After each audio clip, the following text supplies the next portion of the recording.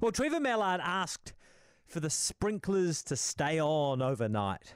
The protesters, though, are still there on the lawns of Parliament, the convoy of angry and presumably damp people with their tents and their muddled messages.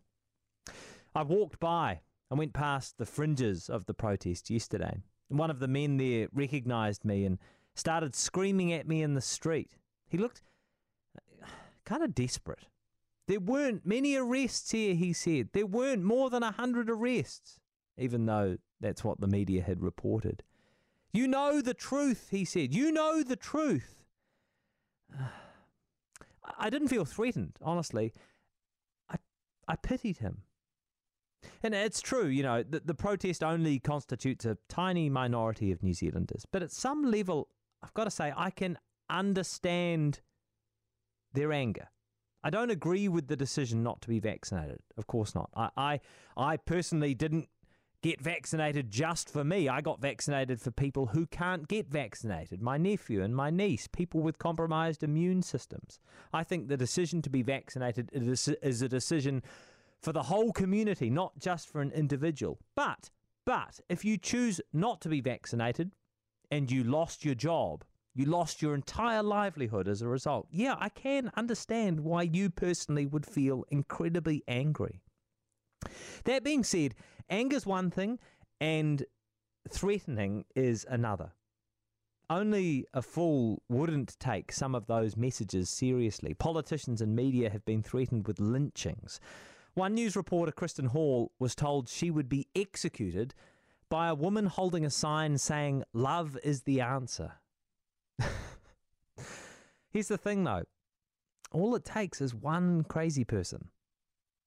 Should the police just arrest them all? Well, I think it's important to have consistency in policing. It was a different stage of the pandemic response and a different message. But you remember, police didn't rush in and arrest everyone at the Black Lives Matter protest. They didn't arrest everyone who came to see Brian Tamaki in the Domain. You can't support the right to peaceful protest, but only when the protesters are on your side. That being said, this is different. The moment there are death threats, it isn't a peaceful protest as far as I'm concerned. And we all know how quickly a mob of disillusioned people can whip themselves into something more serious. Speaking to politicians in the Beehive yesterday, the riot at the US Capitol is very much front of mind. Above all, police have to show they have the capacity and the strength to defend Parliament itself, if it comes to that.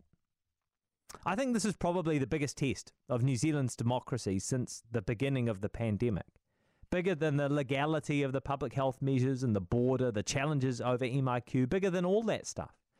Regardless of how it ends, the protesters will consider themselves martyrs.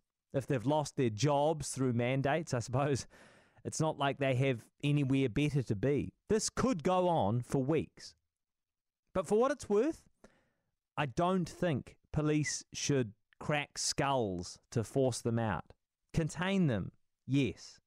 Arrest anyone who openly threatens someone or rushes the Parliament buildings. Yes, absolutely, sure. But for now, I think we need to stay with non-violent options. Hey, if the sprinklers don't work, maybe Trevor Mallard could bring in some speakers and put the Crazy Frog song on repeat. Then I don't know, it's Wellington. Let's cross our fingers and hope for a good southerly.